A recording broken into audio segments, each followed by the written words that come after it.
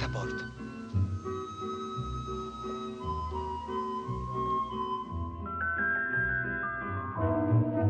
Voi siete meridionali, eh? Ah. This is the Master of Cinema cast. My name is Joachim. And my name's Tom. And today we will be talking about Luchino Visconti's Rocco and His Brothers, or Count of Leonate Pozzolo Luchino Visconti. I mean, this guy, he's a character. That's one word to describe him. I'd seen Rocco and His Brothers a few years ago, but I didn't really know a great deal about Luciano Visconti. And the more I found out about him, I think I need to watch a film about him. I think it'd be most interesting. He's not like your average kind of human being, to say the least. He's had the most interesting life, even outside of becoming a filmmaker, which in of itself is quite a fascinating kind of career path to take. But he was born into virtually aristocracy, was he not? I think that is what we're saying. Yeah, I think his father was a duke, and he was born into sort of a prominent noble Milanese family. He starts off directing opera, and he's friends with the Puccinis, and as you do. As you do, yeah. Has a succession of incredible houses. He's also a dedicated socialist. He happens to be homosexual, and he has a love affair with the director Zaffarelli, and goes on to make, I think we can both agree, a fairly interesting filmography. I'm currently working my way through it. This morning I got as far as Sandra, but he kind of kickstarts the Italian neorealism movement, and I think it's really interesting for us to kind of talk about kind of Italian neorealism, because what's your kind of understanding, or your exposure to it? I've seen quite a few due to film studies. Obviously, Bicycle Thieves is like the one that is always shown in film studies class. But there's Ossessione, which Visconti made in 1943. This is, as you say, the one that really started it all. Other than that, I've also seen things like Umberto D, which also could be classified as neorealism. But there is like a debate going on whether or not like Italian neorealism, is that really just Bicycle Thieves and Ossessione, really? Because no one seems to like follow or adhere to any set of rules. Well, this is it, because when we first talked about doing Rocco and His Brothers, I went on Wikipedia. I know it's the greatest source of information one can possibly find, and it's very much a debate. But if you go on Wikipedia and you go on the Italian neorealism page, there's a list there of what's considered to be the main works of neorealism. And the more I researched it, the more those films turned up over and over again. So I kind of took that as a good place to start, in a sense. And I've started off with Ossessione, and I'm literally, I think I've just got to Rome 11 o'clock. So I haven't quite got to Umberto D yet, which I've not seen. I think it's 2 more down the list. And I was actually quite surprised, because this isn't a movement which has a kind of a manifesto, so to speak. I think there are recurring themes that run through it. I certainly feel there's a DNA which goes through them. Possibly the exception is De Sica's Miracle in Milan, which I kind of thought was neorealism meets Ealing comedy. Up until that point, I do think you could link them stylistically in some respects, but even saying that, films like kind of Shoeshine, which is another one of De Sica's ones, which is kind of considered to be like, I think it's like the third in the cycle of neorealism. Everyone talks about them being shot on location. Well, that's clearly been shot in a studio. And thematically, they're all very different. But I did see this kind of connecting tissue. To date, I have seen this connecting tissue. And I have to confess, I've been binge watching them over the past 6 weeks. And for me, it's been revelatory. I've seen some of these films before, the Bicycle Thieves amongst them, but I've seen Rossellini's War trilogy, like Open City Paisan, and Stromboli, which... That is brilliant. Yes. What I absolutely adored about Stromboli, going back to it again, was I didn't realise. I recently picked up the Region B version of Antonioni's L'Avventura, and you can see the island of Stromboli from the island that they're on at the beginning.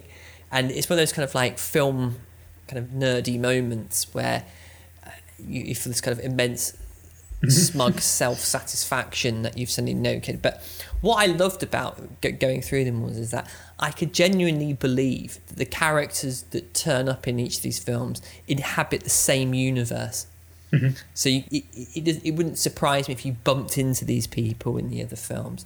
I mean, Stromboli, I think, has probably been the standout so far for me, as well as Bellissima, which is one of Visconti's films, and it's out on Master Cinema on a DVD release. Have you actually watched that yet? I have it in front of me, but I've yet to watch it. That one and Conversation Piece are the two Viscontis that I have, but I've yet to watch. So. Yeah, I would definitely recommend watching Bellissima, because it's one of those films where it starts off and you think it's going to be a comedy of sorts, and it is literally heartbreaking watching it. And there's, I don't know, the general premise of the story is that you have a mother who is kind of duped into thinking that her daughter, she must be like 6 or 7 or something like that, and she's duped into thinking that she might have some kind of career in films. And they live in, she lives this kind of pretty crappy existence with her kind of slobbish husband, and it becomes, it's blatantly apparent from the off that this child has no ability whatsoever. And the point of the film is the mother coming to realise it. And you think it's going to be quite funny, like as she kind of really, really puts her heart and soul into her daughter's career. But the film kind of makes a mockery out of you in the end, because it's tragic in absolutely every way.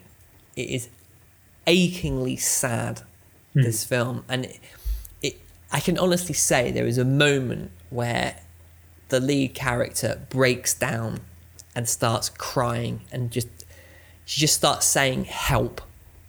And from what I understand, the whole scene was completely unrehearsed. It was just something that the lead actress, I think it's Anna Magina, I think her name was, but she just kind of ad-libbed it at the time, and the camera just stays on her as she's there, and her daughter's like asleep in her arms, and she's kissing and she's asking for help. And I have to honestly say, without any bombast, it was one of the most emotional moments I've ever had watching a film, which isn't to say I kind of burst into tears, but I suddenly got this woman, and I completely felt the agony of the scene. And that's what I found about these Italian neorealist films, is that they don't seem to be about life-changingly huge, significant events. They're about people trying to get a job. Yeah. They're about people who feel stuck in the situation. I mean, especially Stromboli. I mean, you have a woman who just wants to, from the off, Ingrid Bergman just wants to get off that island. And literally, circumstance means is that she can't. And it's just really awful, watching her go through this. And like the Bicycle Thieves, at the end of the day, it's about a man who wants a job to pay for his kid so they can have a meal. And it's in a way, like, it's been revelatory to me, because I could genuinely say I've watched some of the films which I know are my favourite films I've ever watched. I honestly can't wait to go back to them. In the case of what's accepted to be the first neorealist film, Obsession by Visconti, I watched that twice in 2 days. I saw it on the Friday night, and I woke up Saturday and thought I need to watch that film again, and watched it again immediately. And it was even better the second time. So I can't recommend it. And I would suggest to anyone, from all the research I've done and from everything I've read, that if you stick to the Wikipedia Italian neorealist kind of section on what are the main works, you can't really go that wrong. I went back to La Terra Trembla after your recommendation. That was the first one I could get a hold of, which is Visconti's second film, I think. Yes, it is, yeah. Yeah, made in 1948, if I remember correctly. And I saw a lot of traits that you could recognize from Rocco as well in that one, especially the themes that he's dealing with. And I also have seen the Senso film, which is in the Criterion Collection, which is sort of his first real departure from the neorealist wave.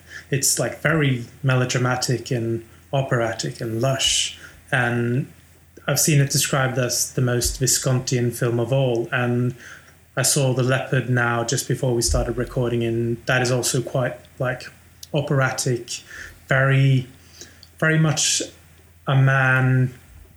We follow him and his ponderous activities. He's kind of contemplating his family and his future, and also the nation's future, and how his family is going to survive throughout that process of this like nation changing.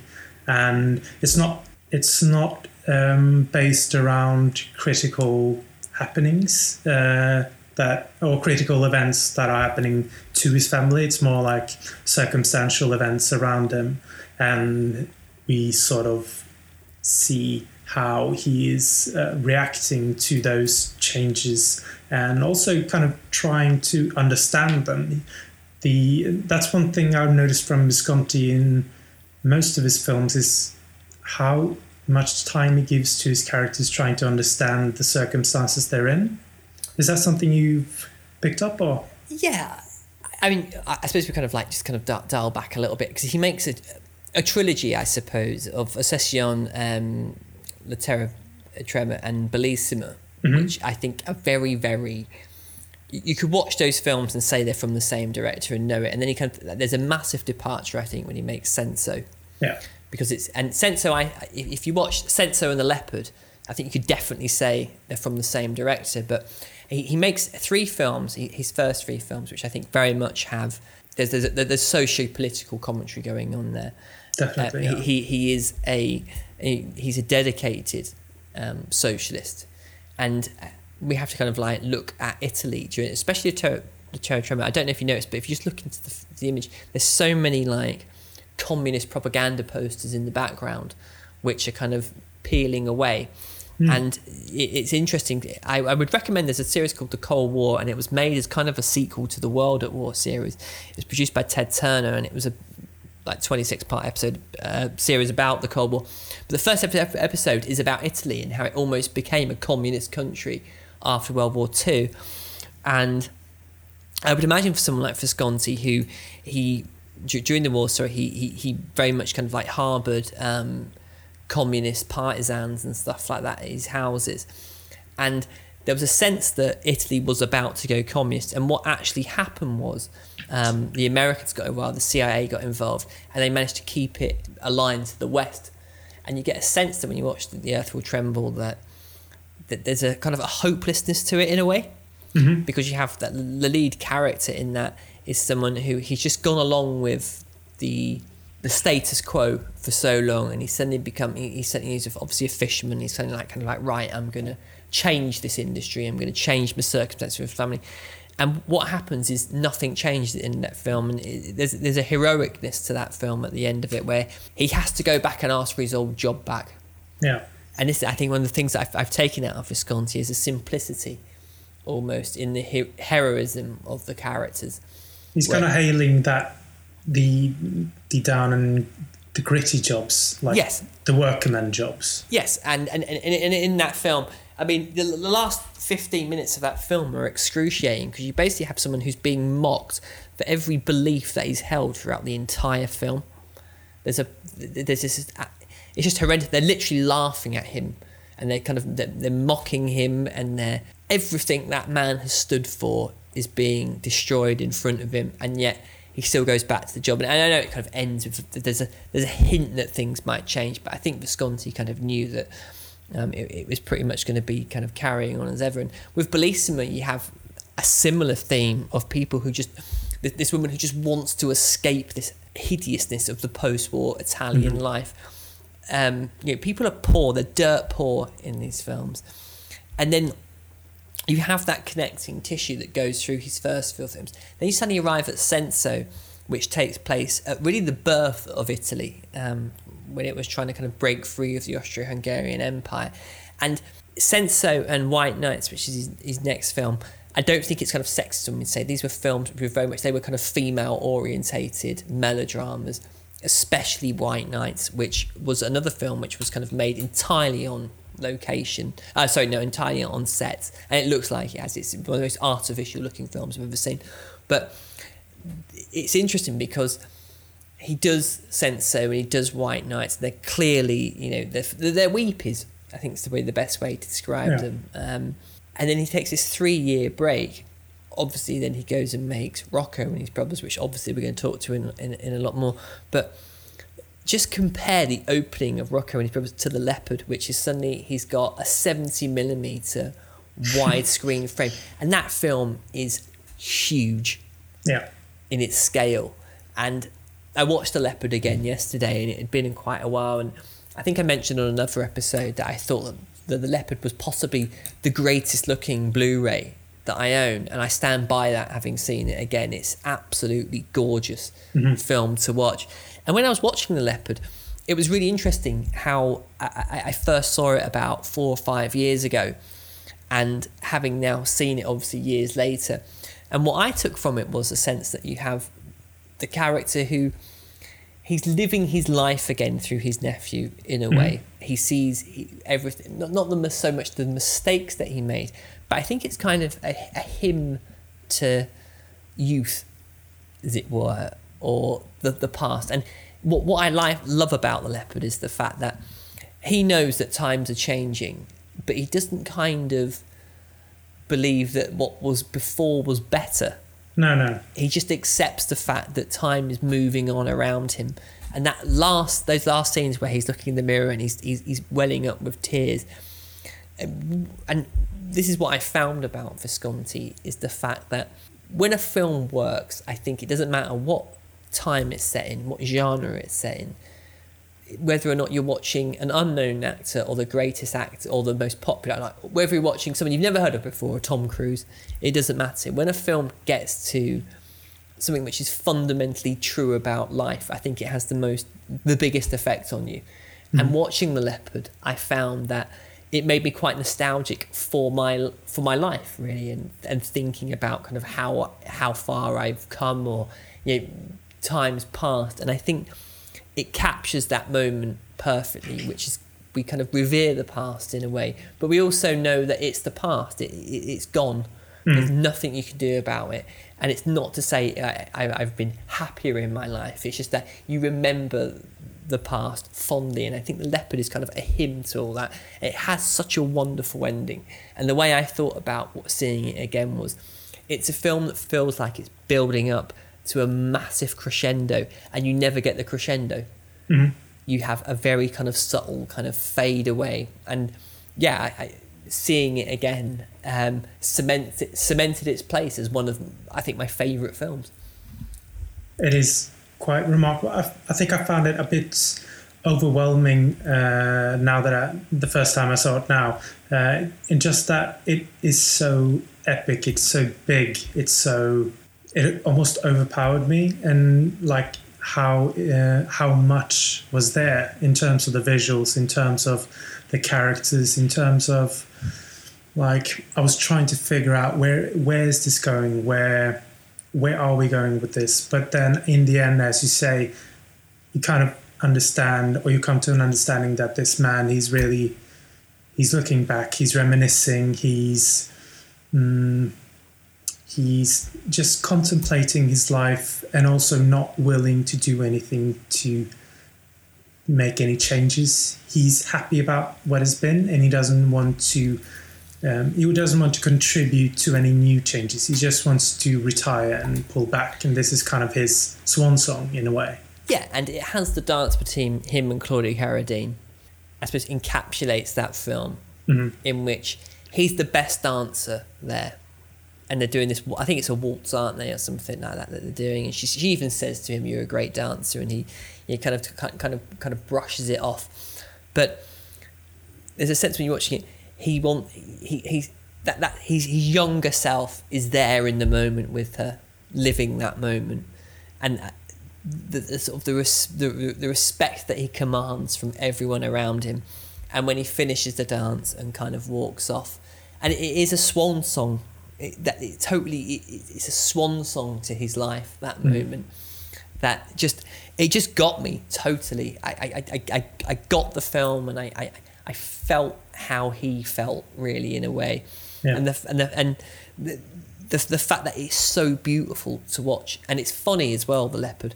The interactions that he has with the priest are absolutely hilarious. And I mean, you've got the priest who's saying at one stage that this revolution's coming, and he's objecting to the revolution because the poor will have something, which means the church will be redundant. And he's like, well, where are they going to go if they've got what are we going to do? And it's like, kind of, he doesn't seem to kind of see the ridiculousness of his own kind of mode of thinking. Yeah. But it's a beautiful film. And having watched Sandra, I watched it this morning, which is the follow-up to The Leopard. Okay. You couldn't get a more claustrophobic film.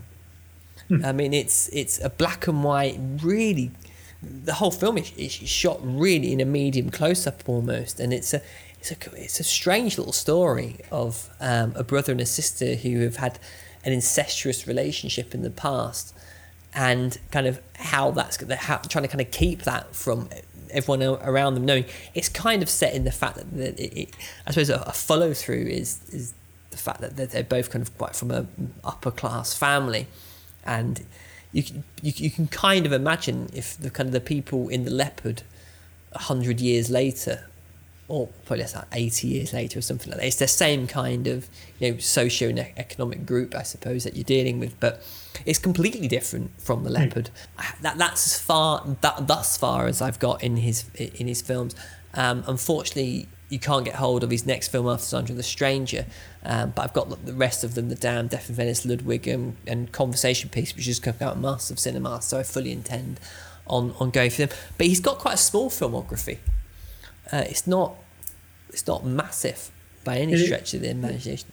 No, not at all. And the films are, every one of his films that I've seen so far, they are engaging. They are they are small gems, which I probably never would have sought out if it hadn't been for doing this podcast. So, yeah, it's definitely been in kind of the whole neorealism thing.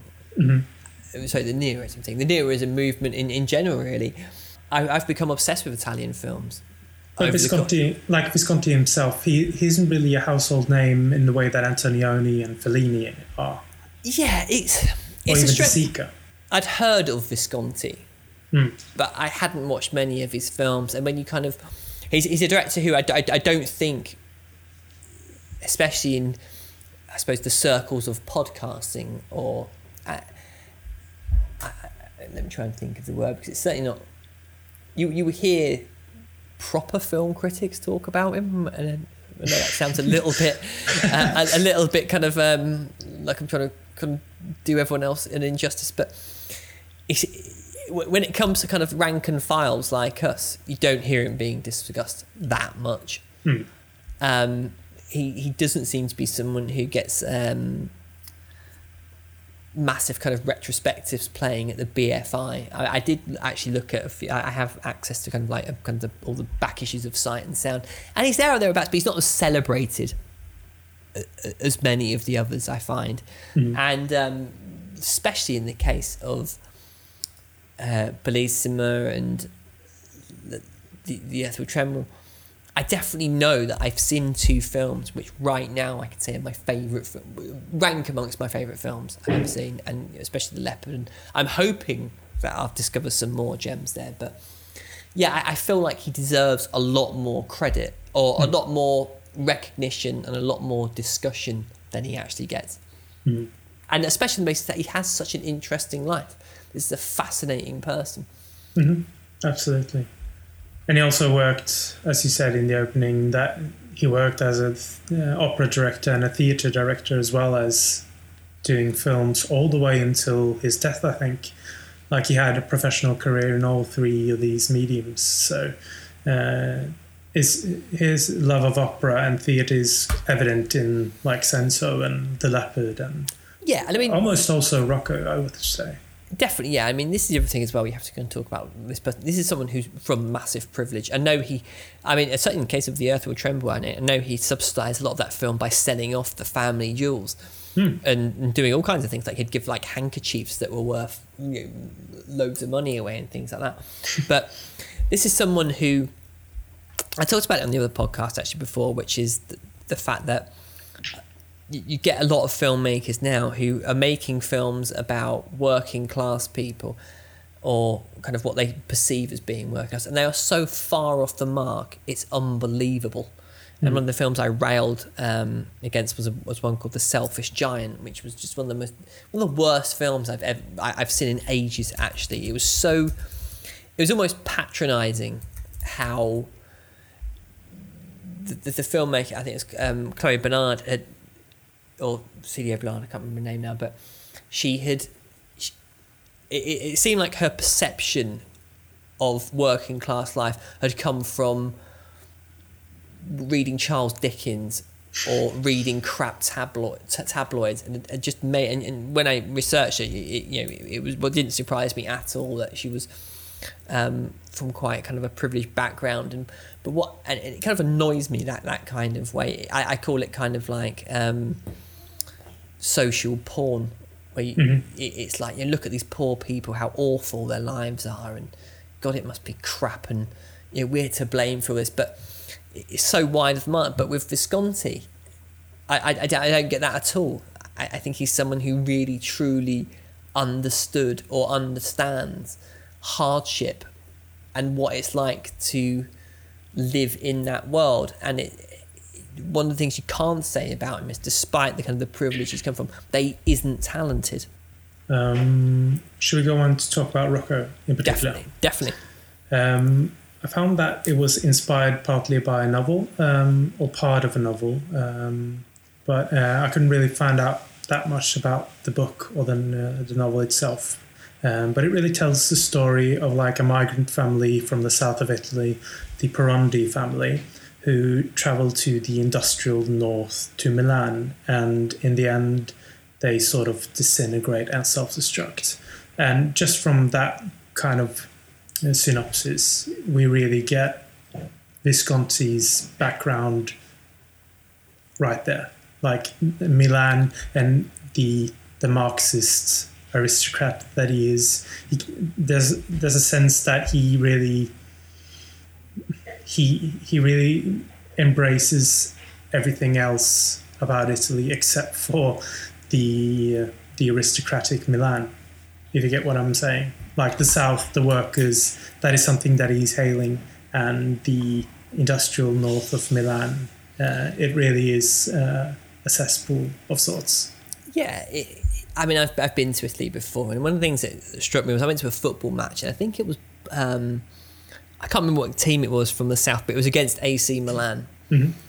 And we were in the AC Milan end, and the animosity between North and South in the ground was palpable, and I'm not sure how familiar our audiences are with Italian football, but they make these things called tifos, and they're massive banners, basically.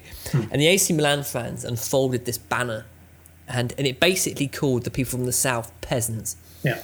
And it sent the away end off into like an absolute kind of maelstrom of just trying to rip the ground apart, basically. And it ended with the police just doing as they do, nonchalantly firing tear gas whilst this game's going on. But I got chatting to the guy next to me who was basically saying that to this day that they called them scum, and I can't remember what the Italian word for it was. But Rocco and his brothers, from the opening of the film where you have this family arriving in Milan, and you have that rather wonderful kind of train station with this kind of, it almost looks like a kind of giant sort of Meccano set. And it has a very ominous feel about it. Mm-hmm. That these are these kind of economic migrants who have come up there. And they're the lowest of the low from the off. It's interesting because it talks, the film deals with the mechanics of poverty, like getting an apartment. Yeah. And it goes into great detail as to I can't remember what the scam is or something. You have to kind of pretend that you haven't. You have to rent a place. Yeah. And pay rent for a couple of months, and then stop paying rent. So you're what's the word?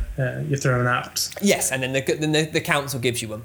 Yes. That's and they get a better apartment than the one they were renting. it's interesting because we live in a time, especially in England, where we have this obsession with migrants. That they're coming here to take our jobs, and if you don't lock your door properly when you get home, they'll be here and you'll be out on the street, and all this kind of bullshit. And Rocco and his brothers, it shows you the other side of that. It shows you the reality where these people just want somewhere nice. They just want to live somewhere, basically. And the fact that they've had to uproot from the south. And I can't remember as to how much detail it goes into, but as to why they've come up. But all these people are looking for essentially is somewhere to live, somewhere to kind of to be. And I think what I liked about it was that, having kind of watched his filmography, I felt that this film eschewed White Nights and Senso and went back to the world of Bellissima and The Earth Trembles. I felt like it was kind of operating within the same kind of world as those two. And which isn't to kind of do a disservice to Senso and White Nights, but I felt like I was kind of back on ground which I was enjoying more with Visconti when we went into Rocco and his brothers. And it's by far in advance to date on that point his longest film. We're talking almost 3 hours. And I think what it does quite brilliantly is it very slowly sets up the dynamic of the fact that this isn't going to be a film about... It is to a degree a film about kind of trying to get out of the kind of the socio-economic place that they're in. But there's something, I think, a lot more, I suppose, almost kind of Shakespearean about the relationship between those brothers and how it begins to unfold. Because this essentially is a family feud that's going on. And what I found about it, I don't know if you, but it wasn't the film that I was expecting it to be. When I first saw Rocco many years ago, it always kind of surprised me slightly, the direction that it takes, because it has this kind of like, it's more kind of a story of two brothers and a conflicting love story.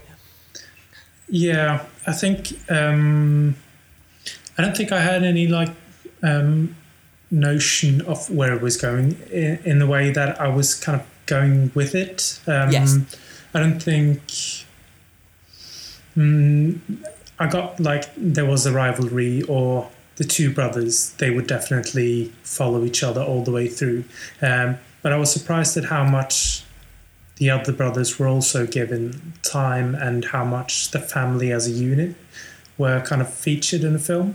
Because the first thing I noticed when I was watching the film, in the opening scenes there, was like this incredibly like exuberant nature of these brothers, and they're ready to take on the world, and every obstacle they will be like tackled in any way possible. And there's this incredible tribal mentality which I think represents sort of the south of Italy, like a real feeling of family. And the mother says at the end of the movie, like she's the hand that holds the five fingers together or something to that effect. Yeah. But they just can't wait for that fucking snow to fall, because then we're going to make some easy money. Like they're ready to do anything, and they just want to work and work. And watching that kind of change slowly but ever so slightly, and just seeing that snowball roll and just get larger until it's going to destroy them all. It was really, I was kind of surprised that it was going to unravel at such a slow but short pace. Yeah, you feel like you're genuinely living with these people. Yeah. It's like I said, really, it kind of, the direction it goes in, and having watched it again, obviously, now the Blu-ray from our cinema had come through, it still surprises me how it kind of beds in. And I honestly always believe it's going to be about them trying to kind of attain wealth, and the fact that they're going to be doing it all for their mum, and at the end of the film they're going to be living in a nice house. But it doesn't go down that route at all. When you see the poster for this film, it kind of telegraphs where it's going, and it's an incredibly violent looking poster, especially on the cover for Masters of Cinema. But it never fails to astound me how it gets to that point. I suppose it's time to talk about really the character of Nadia, who is the kind of the conflict between the two brothers, Rocco. Sort of the catalyst of their demise, really. And Simeone, because he's a complete arsehole, isn't he? Let's be completely honest with ourselves. I'll have more to say about him afterwards. Yes. Yeah, he is. It's such an interesting character because only the fact that they're brothers is the thing that stops this film from descending into something more before, as it were. I firmly believe that if Rocco and Simeone weren't brothers, they would come to a kind of a clash way before they do. And part of the film is the fact that there is this family bond and this loyalty between them that stops them from descending into what happens. But it's strange because I feel like Nadia is, in a way, ever so slightly shortchanged by this film. I don't think it's a particularly well written character. I mean, I know she's there to serve a purpose, and it reminds me of kind of like Emily Blunt in Sicario, where on first viewing I did quite like that film, but the more I watched it, the more I realised that character's entire job in that film is to make stuff happen. She isn't a character. She's simply a plot device, and I felt the same with Nadia. As I was watching the film, I didn't think too much about it because Annie Girardot, the actress playing her, I'm a huge fan of hers ever since Knights of Cabiria. I think she's a fantastic actress. Absolutely. But that character, when I was thinking about it in retrospect, I'm not sure how I feel about that character because she is like the whore with the heart of gold, sort of, who comes into this family and just tears them apart. But then again, I mean, Simone, he's really a lunatic, and I guess the family, they just couldn't handle everything that kind of life threw at them. And you could also argue that it was his personality that kind of destroyed this family. It isn't really her.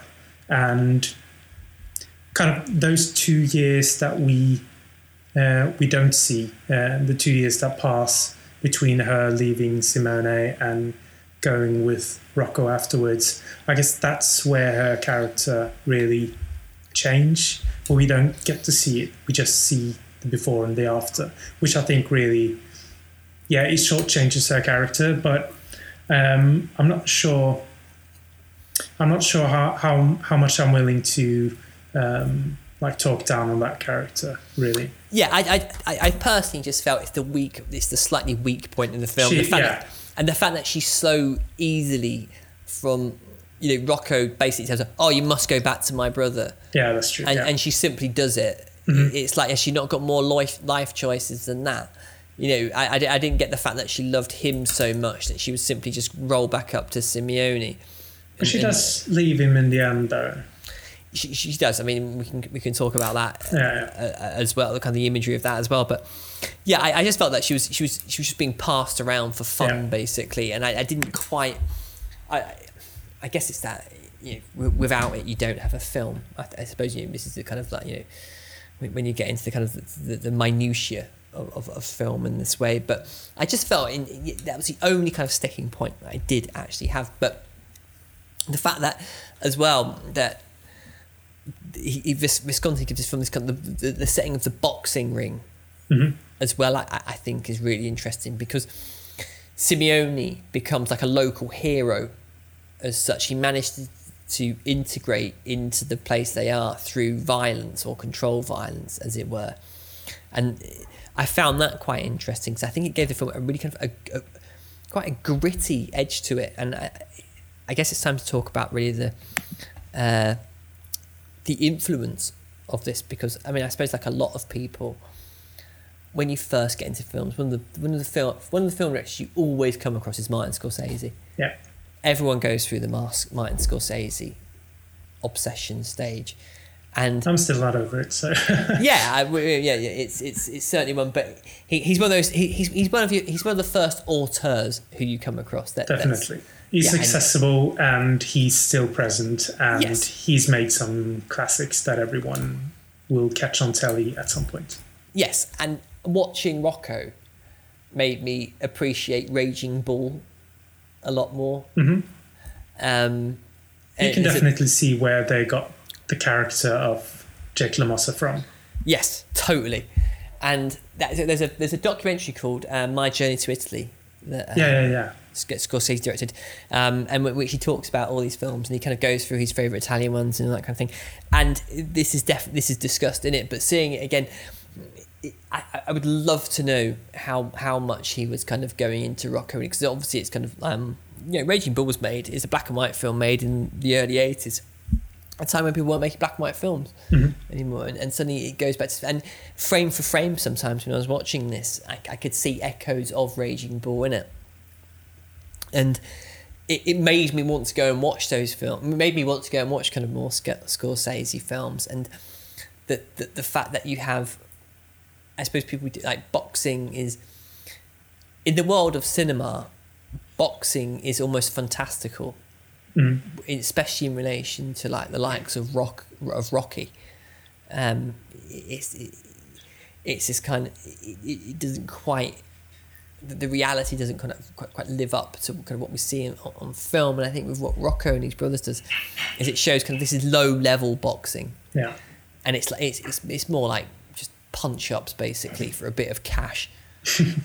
And you get that sense that this is kind of, he's Simeone's earning scraps basically, to pay things, and there's kind of like Rocco gets it off, and it always surprised me as well, because the one direction I was wanting this film not to go down was where they were going to have a boxing match, because I thought that when the first time I ever saw it was I thought, oh god, it's going to end up with them two in the ring having a scrap, and it doesn't, because the real fight is going on between those two and Nadia. Yeah, definitely. I also thought that perhaps we are going to get some sort of clinch in the ring, but we really get it between, or Nadia is the one that receives the punches, sort of. Yes, totally. In a like truly gruesome, horrifying scene. I mean, yeah. I mean, let's just talk about that moment. I mean, can you actually believe that happened? I mean, I wasn't like asking any questions when it did. I was just kind of feeling sorry, and got in, like the pit of my stomach kind of dropped a bit. Yeah. So I believed it, and yeah, I could see it in the sense that the character of Simone, he's, I mean, this charming but ultimately doomed man, he really doesn't know how to control himself, and he's completely incapable of accepting like shame and sadness and defeat, and he's always turning to like anger and manipulation and control that he really displays, just so that he can come across as the strong man and the one who never fails. And this big loving man who just had his heart broken when she rejected him, he's incapable of accepting that. And in that way, like Renato Salvatore, the actor, he plays that anguish and those tortured emotions just in such a raw and thunderous way, just like De Niro in Raging Bull. And I found him even a bit more likable than De Niro's character, though, who just completely despised. I have actually some affection for Simone. And that scene, I completely believe it. Yeah. Yeah, I mean, I didn't actually think it was going to happen.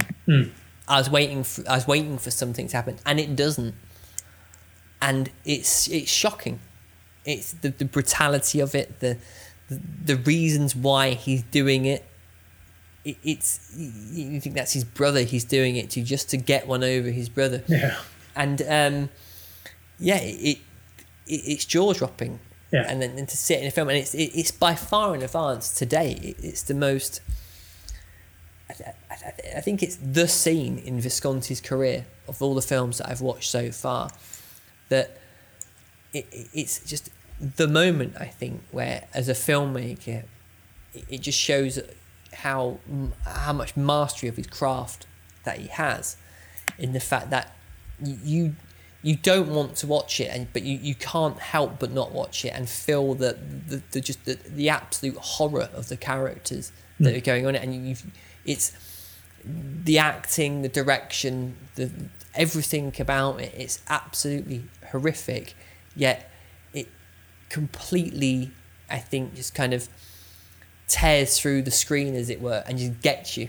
It completely scars you. I think watching it, I mean, I was kind of, there's nothing like it I've seen so far in any of his films. It's quite a radical departure, I think, from anything that he's done.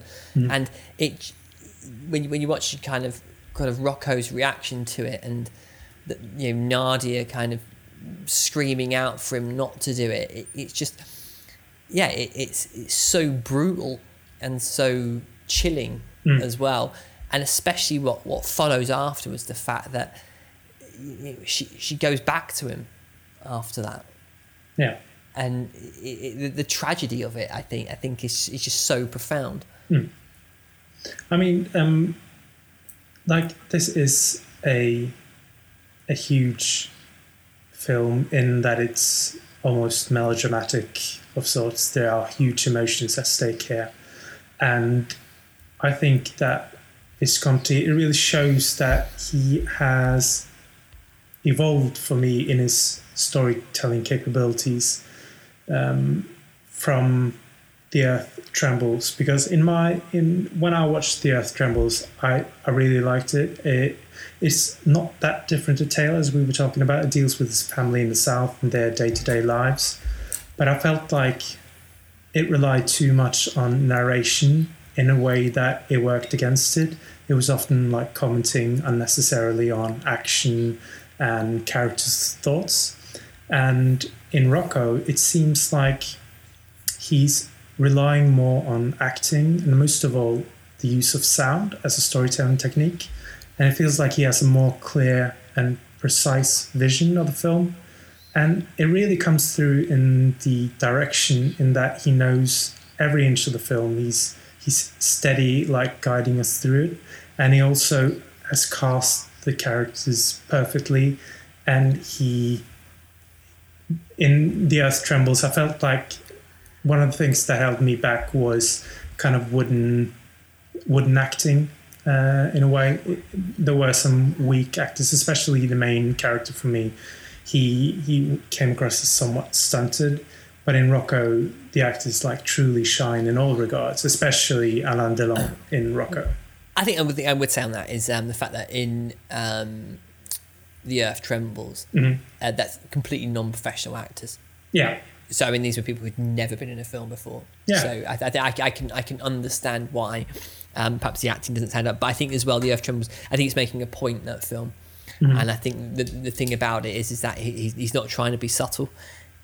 The Earth Trembles is almost like a propaganda piece. It's telling us about the fact that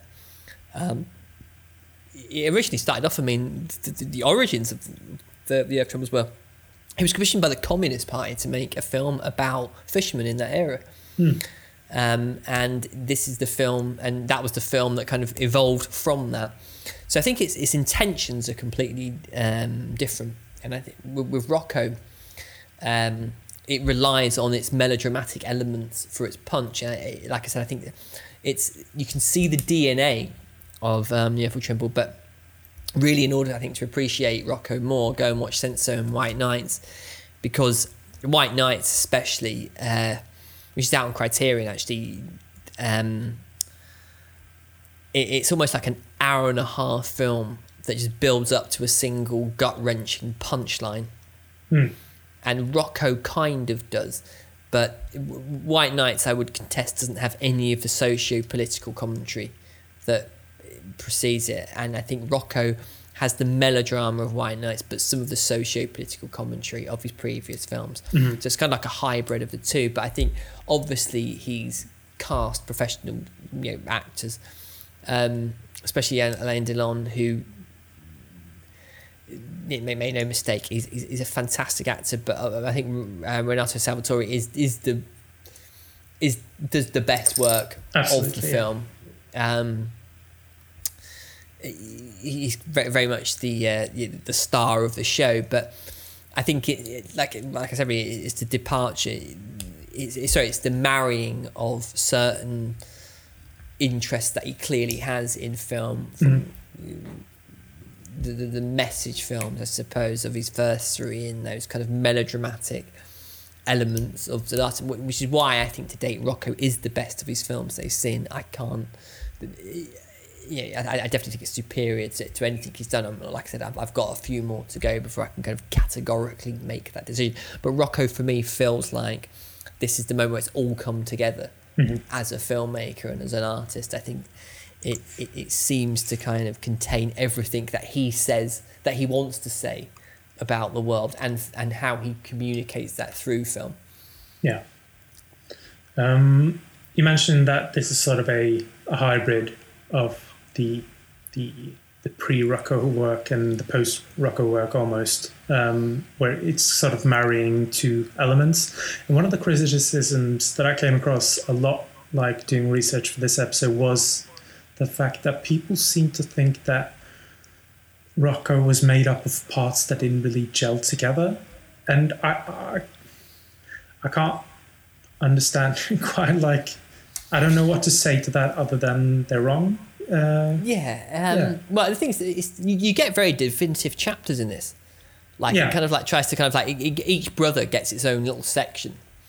And don't forget, like, 2 years pass from when he gets called up to the army to when he meets Nadia again, and all that kind of stuff. So it does feel quite episodic in a way. That didn't bother me at all, I have to say. I didn't feel that the dramatic impetus of the film was affected by that. No. I don't think it affected how I felt about the characters. I felt that the time that elapses gives time for everyone to kind of like breathe a little bit. So it creates the bedrock by which she can go from Simeone to him, because if it was taking part in a very kind of like 3-week time span of her going from Simeone to Rocco, I'm not sure you would believe it as much. And it gives the characters time to change. And that's the thing about her. She I know it's about like the whole of the Heart of Gold, but when she meets Rocco, she does seem like a different person. Yeah.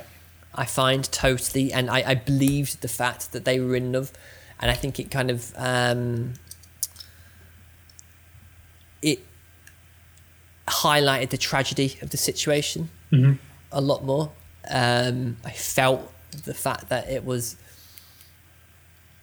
I felt there was more at stake because of the time that had elapsed. I mean, I to be brutally honest, I haven't read anything like that to say that.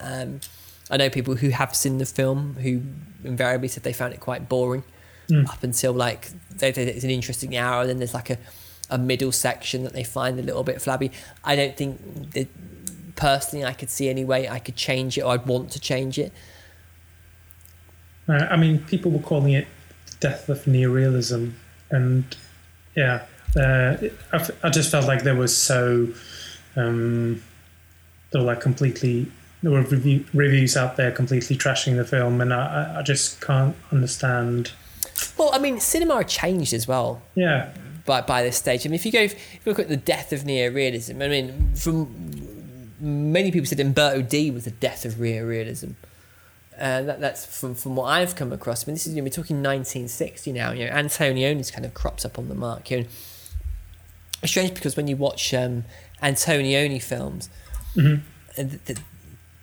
There's that kind of that brilliant trilogy of L'Avventura, Le Amici, and La Notte, where those films to me are about privileged people with not a great deal going on in their lives, meandering from one party to the next. But there's something utterly compelling about them. I mean, two of my favourite films, and what Visconti I think goes before is that they're people who have everything in their life to play for, especially in the case of policemen, but they're about people who they've got so much going on, so many things happening, and to call this the kind of the death of neorealism, I think is to kind of it's just a film being made in a different age. Times have changed, and the way in which Italian society has changed, and to me, whereas the kind of Antonioni's kind of like looking at kind of more affluent side of things, Visconti's kind of still perhaps kind of where he's gone back, definitely not. He's gone back to kind of social issues and He's- the lower end of society, to how to put it. Yeah, I mean, in 1960, you also saw La Dolce Vita, you saw L'Avventura. I mean, Visconti really is something else, and he's incredibly like expressive in his own right, in that he is very like epic, and perhaps epic and operatic in an old-fashioned kind of way. There's an expressiveness and a melodrama that we don't really see with Fellini and Antonioni.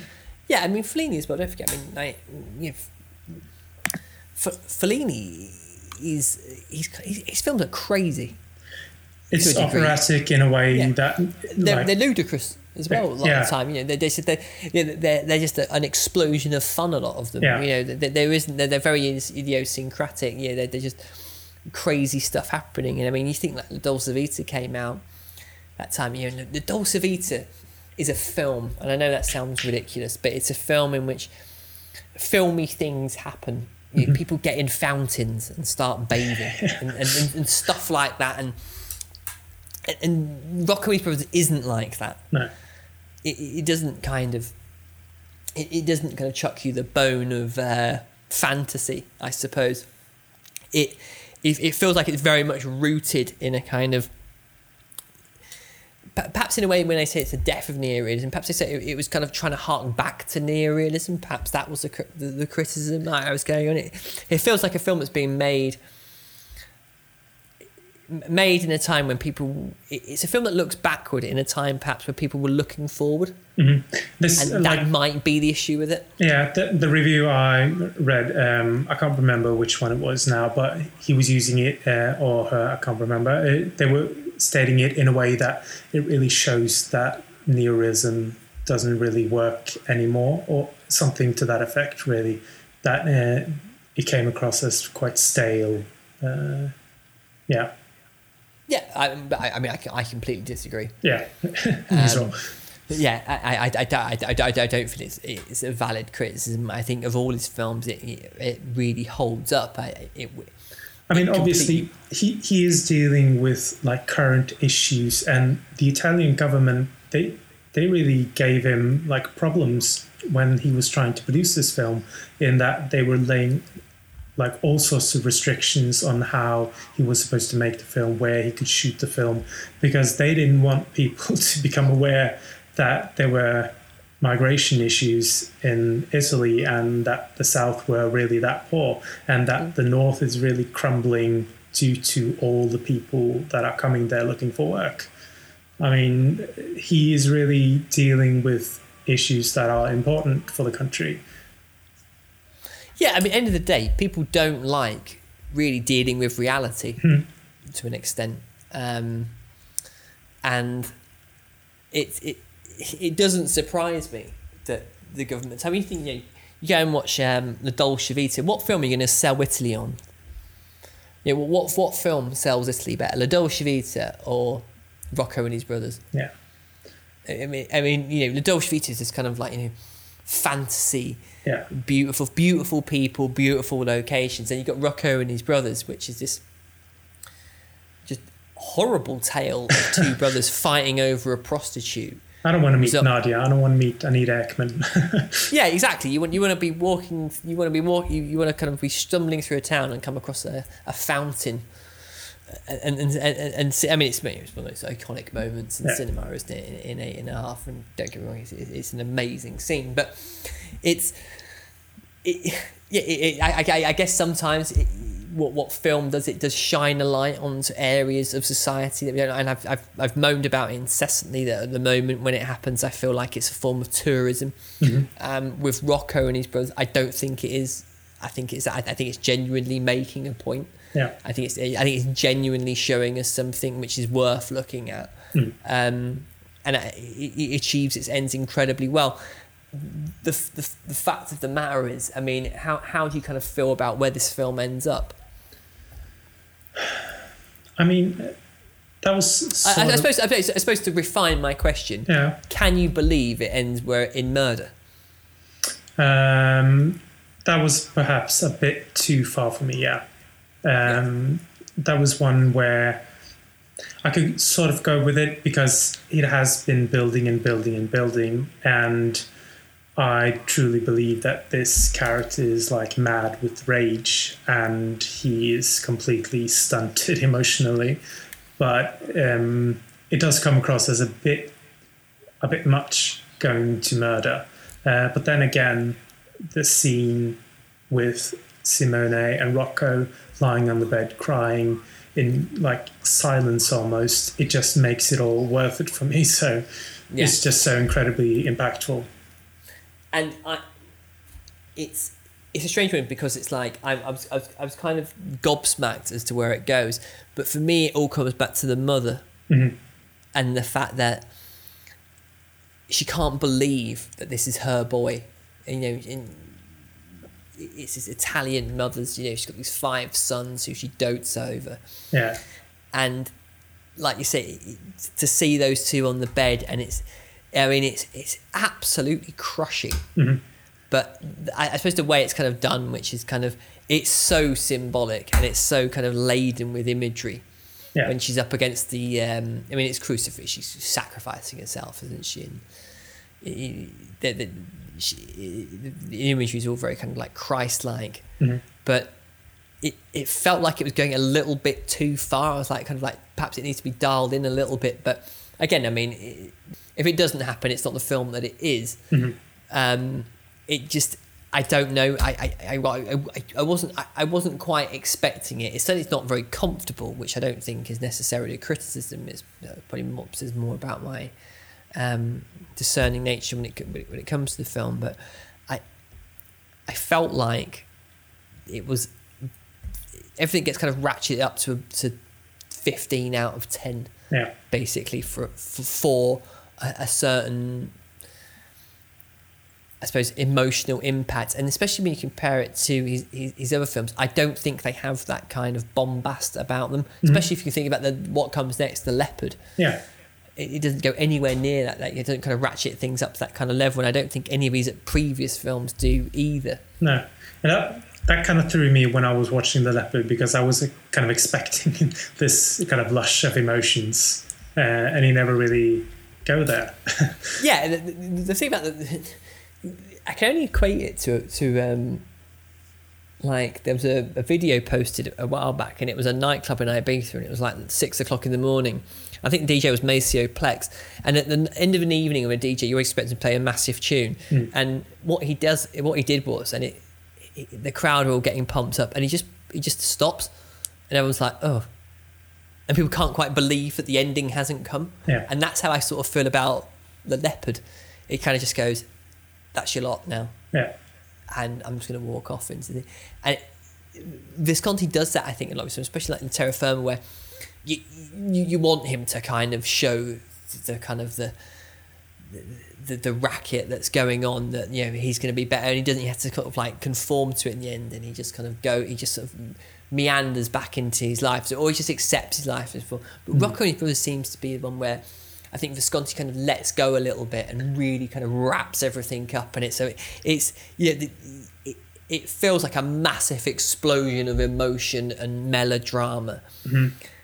And watching Luca kind of wander off at the end there, the younger brother, it really does feel like he is the future of Italy. He is like the innocence, and he will return to the south. Yes, no, definitely. Yeah, there is. Yeah, it has a perfect ending, I think, in a way, because it's that sort of the family's kind of gone through tragedy. But that's the other kind of thing I found about it, was that final kind of scene of him walking off into the factory seems a little bit odd. That seems more like the Visconti that goes before Rocco and his Brothers than the ending that we get. No, I'm sorry, what goes before. That feels like a more natural way. That would feel like a more natural conclusion, something a little bit less hideous than what we get, because you don't understand. Does it say what happens to Simeone? I'm assuming he goes to prison. I don't think it states that, though, does it? I can't remember. No, but Ciro, he goes off to the police, so I'm assuming that Simeone goes off to jail. Yeah. But I feel like there's kind of like two films going on towards the end, and I think I prefer the one where what happens in early doesn't happen in early. I don't think it was entirely necessary, but like I said, you get that kind of you get the scene with them on the bed, and it's just this kind of raw, it's an explosion of emotion coming out of both of them. Yeah. The use of close-ups in this film, I mean, it really goes with the hugeness of emotions, where he uses them very sparingly, but incredibly effective, especially in that rape scene that we've been talking about, but also that final scene with Rocco and Luca, where they're talking to one another. And it really speaks not only to how he trusts the actors, but also like Alain Delon's acting capabilities and how he has created this very empathic character. And Visconti just holds his face and really trusts that he is able to pull it off, really. Yeah, the close-up is, I mean, it's the most personal shot in cinema, isn't it? Yeah. There's no escaping a close-up. And if you think about a Sergio Leone film, a close-up in that of someone's eyes, and you get all that kind of burning rage and desire. You know what's going on as soon as you see it. You see those eyes. You know exactly what the character's thinking. And like I say, to pull a close-up off, you have to have a good actor or a great actor, because otherwise you're just not going to buy it. And yeah, I totally agree with you that when you get those moments, it's the most intimate thing you will ever see in cinema. Yeah. And I think when he does use them in Rocco, yeah, like I say, during the rape scene, everything you get everything he feels in having to go through that. You see it, and you see it on the faces of the people who Simeone's brought in to help him. Yeah. At those moments, they're horrified as much as you are. Yeah. Everyone involved in that scene is horrified, but you, as a viewer, you're horrified by it. Everyone is involved apart from Simeone. Yeah. and it's strange because you suddenly go from these kind of like these hired idiots that he has, and suddenly you almost feel sorry for him. Yeah. Having to go through that, and yeah, obviously Nadia's the person who's being violated, obviously, but you sense they're like, oh Jesus Christ, this wasn't what I signed up for. And I think it's, again, I mean, I can only think back to kind of what goes before. I don't think the use of the close-up in his previous films, I can't remember it being used as effectively in those as it is in this. Certainly not in The Leopard, where obviously the screen's about 3 miles wide. So. I remember like certain close-ups of Burt Lancaster in the end. When he's crying, when he's crying, yeah, definitely. I mean, that is a stroke of genius there, but what was I going to say? Yeah, the use of music. Nino Rota's score for Rocco. I noticed that he uses Godfather music there. I mean, well, he did compose it. Yeah, but it wasn't like, it seems like it was a slightly altered version, and that he has kind of restructured it when he composed Godfather. Yeah, I got that, and as well, I felt that the music was quite contemporary as well. Yeah, kind of like a jazz vibe going through it. Yeah. What did it remind me of? Sweet Smell of Success. Have you ever seen that with Tony Curtis? Yeah. Yeah, it kind of had that kind of, there was an element of sleaze to it. Yeah, definitely. Which I got, and it's certainly the first film I've seen of Visconti's to date where the score felt like it was contemporary to the film, as opposed to being just a traditional score. And I think it was, there was definitely an element that there was, it's quite sleazy, and there's an element, like I said, that those Godfather moments where you could hear it. I suppose it reminded me in a way of the fact that, I mean, I've got a few Nino scores, and he like a lot of composers, once you really get into their music, you do sense that they just kind of riff off the same thing over and over again. Howard Shore, James Horner, they all seem to do it. I suppose the really great ones, the really great composers, the ones that make you kind of feel like you're hearing something very similar for the first time again. But I don't know enough about music and kind of the mechanics of composition to say like, how similar it is to The Godfather. But I saw the DNA of it in it, as it were. Yeah, absolutely. The final thing that kind of struck me was that these like 3-hour epics where you gather actors from all over the world, they don't seem to happen. I mean, you have actors from Greece, France, and Italy all in the same movie, and probably due to dubbing, this doesn't happen again. But I mean, I think this is, in that way, this film is rather unique in a modern setting because we just don't get movies like this anymore. Well, we do get them with stunted acting, but 3-hour epics, which they're still kind of rare for me, I think, especially that aren't like action-laden Star Wars movies. Yeah, they're not fantasy. Fantasy films tend to be a bit longer, but no, you don't get kind of. I don't think you get. I suppose the thing about Visconti films is that, as I was going to go back to, they're very simple stories. Yeah. Well, seemingly simple stories that they're about nuance and kind of subtlety, and they build and they build and they build, and sometimes they build into a way which they don't kind of explode, as it were. But they kind of just build and build, and then something like just end on something of a whimper, or not so much a whimper, but kind of not with the kind of the bombast you would expect. And it's interesting because watching these, I mean, you see. I don't see films like this anymore, but I see people riffing off films like this to a degree. But I don't. There's nothing that's come out recently, or I mean, I am struggling this year with film, to be brutally honest with you, to find things to want to go and watch. And I think part of it comes from the fact that I just don't feel like I'm getting fulfilled enough by what I'm seeing. I don't really see anything that particularly interests me or would hold me.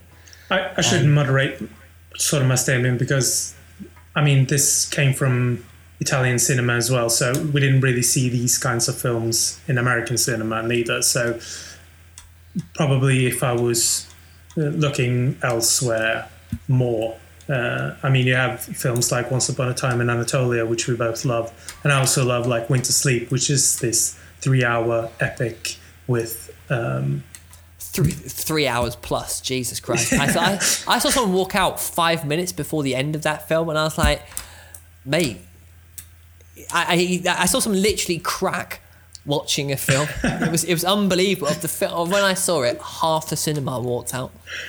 But I mean, that film, it sort of builds and builds, but it really doesn't end in a big bang. But it deals with these small nuances. Yeah. So I guess we do still get these sort of films, but I guess what I'm saying is I want more.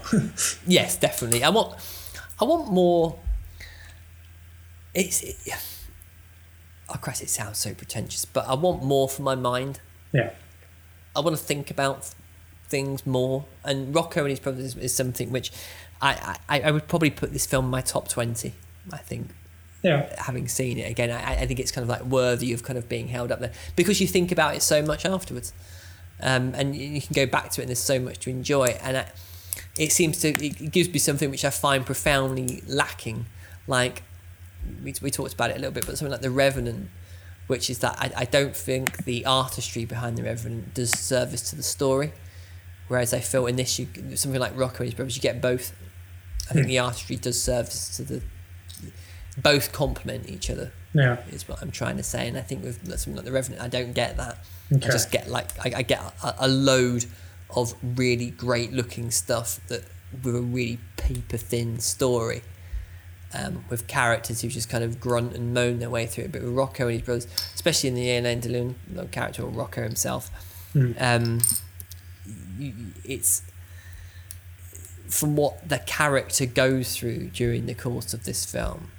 I think is so profound and moving, and the artistry, obviously, and Visconti brings to it. I think everything just works together to create.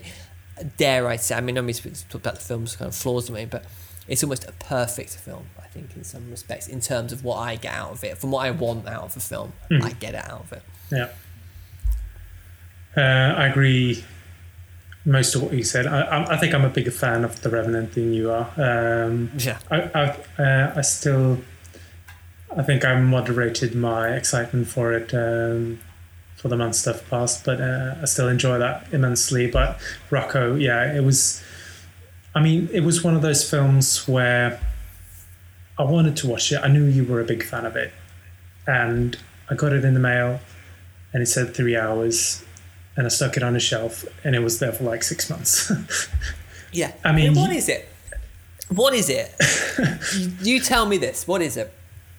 That you can sit there and you can watch 4 episodes of a TV series that will easily come in at 3 hours. You can watch 2 1.5-hour films that will come in at 3 hours. What is it when you see a film and it's 2.5 hours plus and you go, oh. And we all do it. I mean, Christ, I was going to watch the next Visconti film. Like, the name escapes me. What was it going to be? Sorry. I was literally prepping to watch it. About 3 o'clock this afternoon, I put on, what was it? The Damned, I think it was. Mm-hmm. And I looked at the DVD and it was 1 hour and 54 minutes. I thought, oh, fuck that. And it's at 3 o'clock and I just thought, no, hang on a minute, you're not speaking to Joachim for another 5 hours. What else are you going to do? So what did I do? I happily watched 3 episodes of The Americans, which was almost the same running time, asked around doing something else, playing catch with the cat or something like that. Yeah. I could have easily have watched that film during that period, but there's a mental block sometimes that happens when you see those running times and you just go, oh, but then it's ridiculous. Yeah, Visconti is the medicine for that syndrome, I think. Yeah, I don't even know what symptom it is. You can't be asked itis, I don't know, but there's something terrifying about sitting in the same place for 3 hours when it's just one thing. But we do it all the time. Yeah, we sit do. at work. You sit at work. I sit at work for 7 hours. But I think that was one thing that was really trying to prepare for this this episode, watching Visconti, because he never makes a film.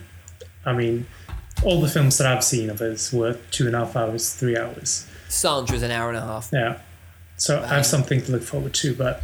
Yeah. And you do have something to look forward to watching that film because it's brilliant as well. But yeah, he is. I mean, the Terra Firma as well. I mean, that was another one. 2.5 hours or something. Yeah.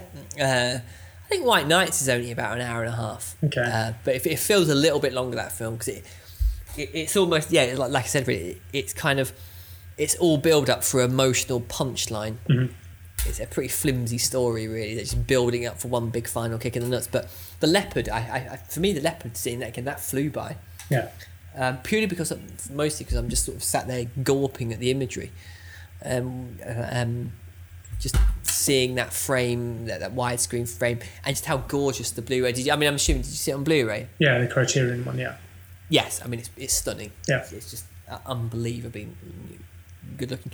As is Rocco and his brothers, to be fair. I think I'm so glad Master Cinema have done the Blu-ray upgrade on this. Mm-hmm. There were a couple of scenes where there were sort of some black spots or areas in the scene where suddenly it took like I don't know if it was my TV that can't really handle the darker levels all too well. I don't know if you noticed that one. To be honest, I didn't see anything like that. It might be my TV because I think it's 10 years old or something. So did you not watch it on? What about your projector? It's too light outside, so when I'm watching darken movies, that room, Joachim. I can't. I do have curtains, but the curtain rod, is that what you call it? It kind of broke, so I can't really blacken the living room yet. No. Unfortunately, but I'm looking forward to fall and winter because then I'm going to fire up the projector all day long. So yes, no, definitely, yeah. But I think we reached the end of our episode. Yeah, definitely. It's been quite a journey going through Visconti, and I think I'm going to continue it after we finish this episode even. So. Oh no, definitely, and I think we should definitely go back and look at Blamizio again. Yeah, that's the I really want that to come out on Blu-ray. Yeah. Blu-ray, even though the DVD looks amazing, and I've mentioned this before, but I feel sorry for DVD. It's not bad as a format. Mm-hmm. We're in the age of Blu-ray UHD and all that kind of. You go back to the good old Blu-ray. It's hardly VHS. Let's be brutally honest with you. Yeah. And I went back and watched Bluesia, and I was like, "Holy God, yeah, this looks really good." Mm-hmm. It still looks pretty great. I suppose this is a quick question for you actually, because I've got kind of a mild kind of deviation from the norm. If Master Cinema and Criterion go into this kind of newfangled, ultra high definition territory, are you going to? I am going to buy the because the Xbox console is coming out with a Blu-ray Yes. UHD player, and I am going to buy that one Yes. and upgrade my Xbox. So I will have the means. But will I do it? I'm not sure, because it is quite a hefty investment to re-upgrade the library, and I can't really see them going down that road, because people haven't even converted to Blu-ray yet. So yeah, I think it's a bit too much to ask them to go to UHD. Yeah, I'm nervous. If you could do a dual format, that would probably I would buy every one of those. Yeah, but unless it's dual format, I'll probably stick to Blu-ray. So yeah, this is the thing where I'm going to buy the PlayStation, the new PlayStation Neo. I think it's called, like PlayStation 4, 4.5, whatever it is. Yeah, I'm holding out for that, and I need to get a new TV. I don't need one, but I'm going to get one anyway. But and obviously the time's going to come down. But it's kind of price points goes. Oddly enough, I was looking at the Reverend on UHD. Yeah. And for $18.99, you got the UHD, the Blu-ray, and the digital download. Although I've never used one of them, but I thought $18.99 for UHD and the Blu-ray, that's a pretty good deal. It's only like £2 more expensive than the Blu-ray. Oh, really? Oh, okay. yeah. And I sort of thought, that's not a bad deal. And then I was sort of like thinking, well, say they did start going down the route of going back again. And I'm scared that I'm going to. Mm-hmm. It depends on... I guess it would depend on how far back are they willing to upgrade. If they're only going to upgrade their Blu-ray, I don't quite see how much of a difference it would make, because most people's televisions, they are 50 or less, I would say, 50-inch. Yeah. And when you're going that small, you're not really going to see that much of a difference.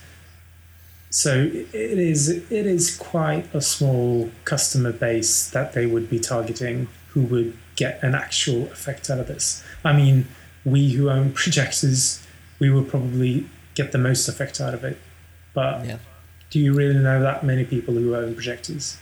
No. I think it's a big unknown, and it's how good are these. I know because obviously new films are being shot on 8K and downgraded to 4K and all this kind of thing. It's a case of how much, I suppose, kind of how much are we going to be watching? Was Rocco and his Brothers ever intended to be seen on a format like UHD? I'm not entirely sure it was, to be brutally honest with you, but I was thinking about that when I was watching Leopard, actually, because you could see really some of the markings from the makeup. Yeah, and you can see the hair pieces. Exactly. I saw a 4K restoration of Lawrence of Arabia, and you could see Omar Sharif's wig, like the actual kind of mesh of his wig. And I was thinking, I've never noticed that before. I've seen that film on 70mm before. I've never noticed that, and it's a strange one. I'm not sure how it's going to service older films. Yeah. But I'm slightly nervous. I know what I'm like. That this is the problem. Yeah. It's going to be expensive. You need a new receiver, you need a new television, you need a new player. But we said that about Blu-ray. This is the thing. We're doomed. I'm already convincing myself. Oh God. here we go again. But no, We'll listen to this But- in like 3 years, and yeah, we'll just I know.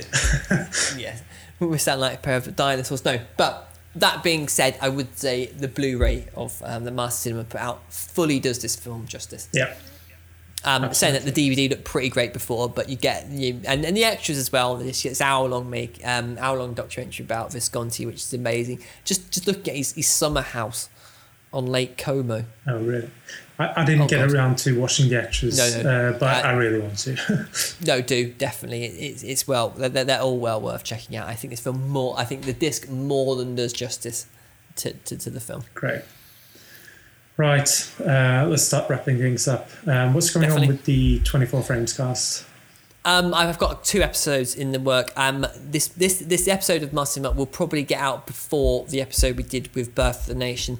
There has been a few issues of that, which I will post an update on Facebook. We did another episode with John Jansen from the Hollywood Gauntlet, but we've run into a couple of issues technologically wise. A slight recording issue, which might prove a little bit of a pain in the ass. So I need to kind of... I threw a bit of a wobbly. I think is the probably word I'd describe it. I was like, I can't deal with this right now. It's annoying me too much. But I've been away for a week. I've come back. I've managed to kind of get my head back on, and it will be finished. But this episode will be out before that. So, but there's more to come, definitely. So, Absolutely. We've been on a bit of a summer hiatus, which has been really nice. Just kind of, I don't know. I felt like I needed a little podcasting break, and I needed to get some money into the bank. And now, in the future, I think I'll have a lot more spare time to do some podcasting, and we have filled up our schedule pretty good the next couple of months. So good. no, we definitely. Especially when it comes to the Criterion feed as well. Mm-hmm. I don't like seeing everyone else putting more episodes in. I feel a strange sense of Competition. yeah, exactly. Yeah. I don't know why. So, I do want to become more productive as well. So we'll try. We'll try to up our game. definitely. Listener, you can really help us out by going to iTunes and leaving a review. And also, please write us an email or catch us on Twitter or Facebook and give us a comment on the episode we're making. You can send us an email at mastercinemacast@gmail? Or is it? Yes. Yeah.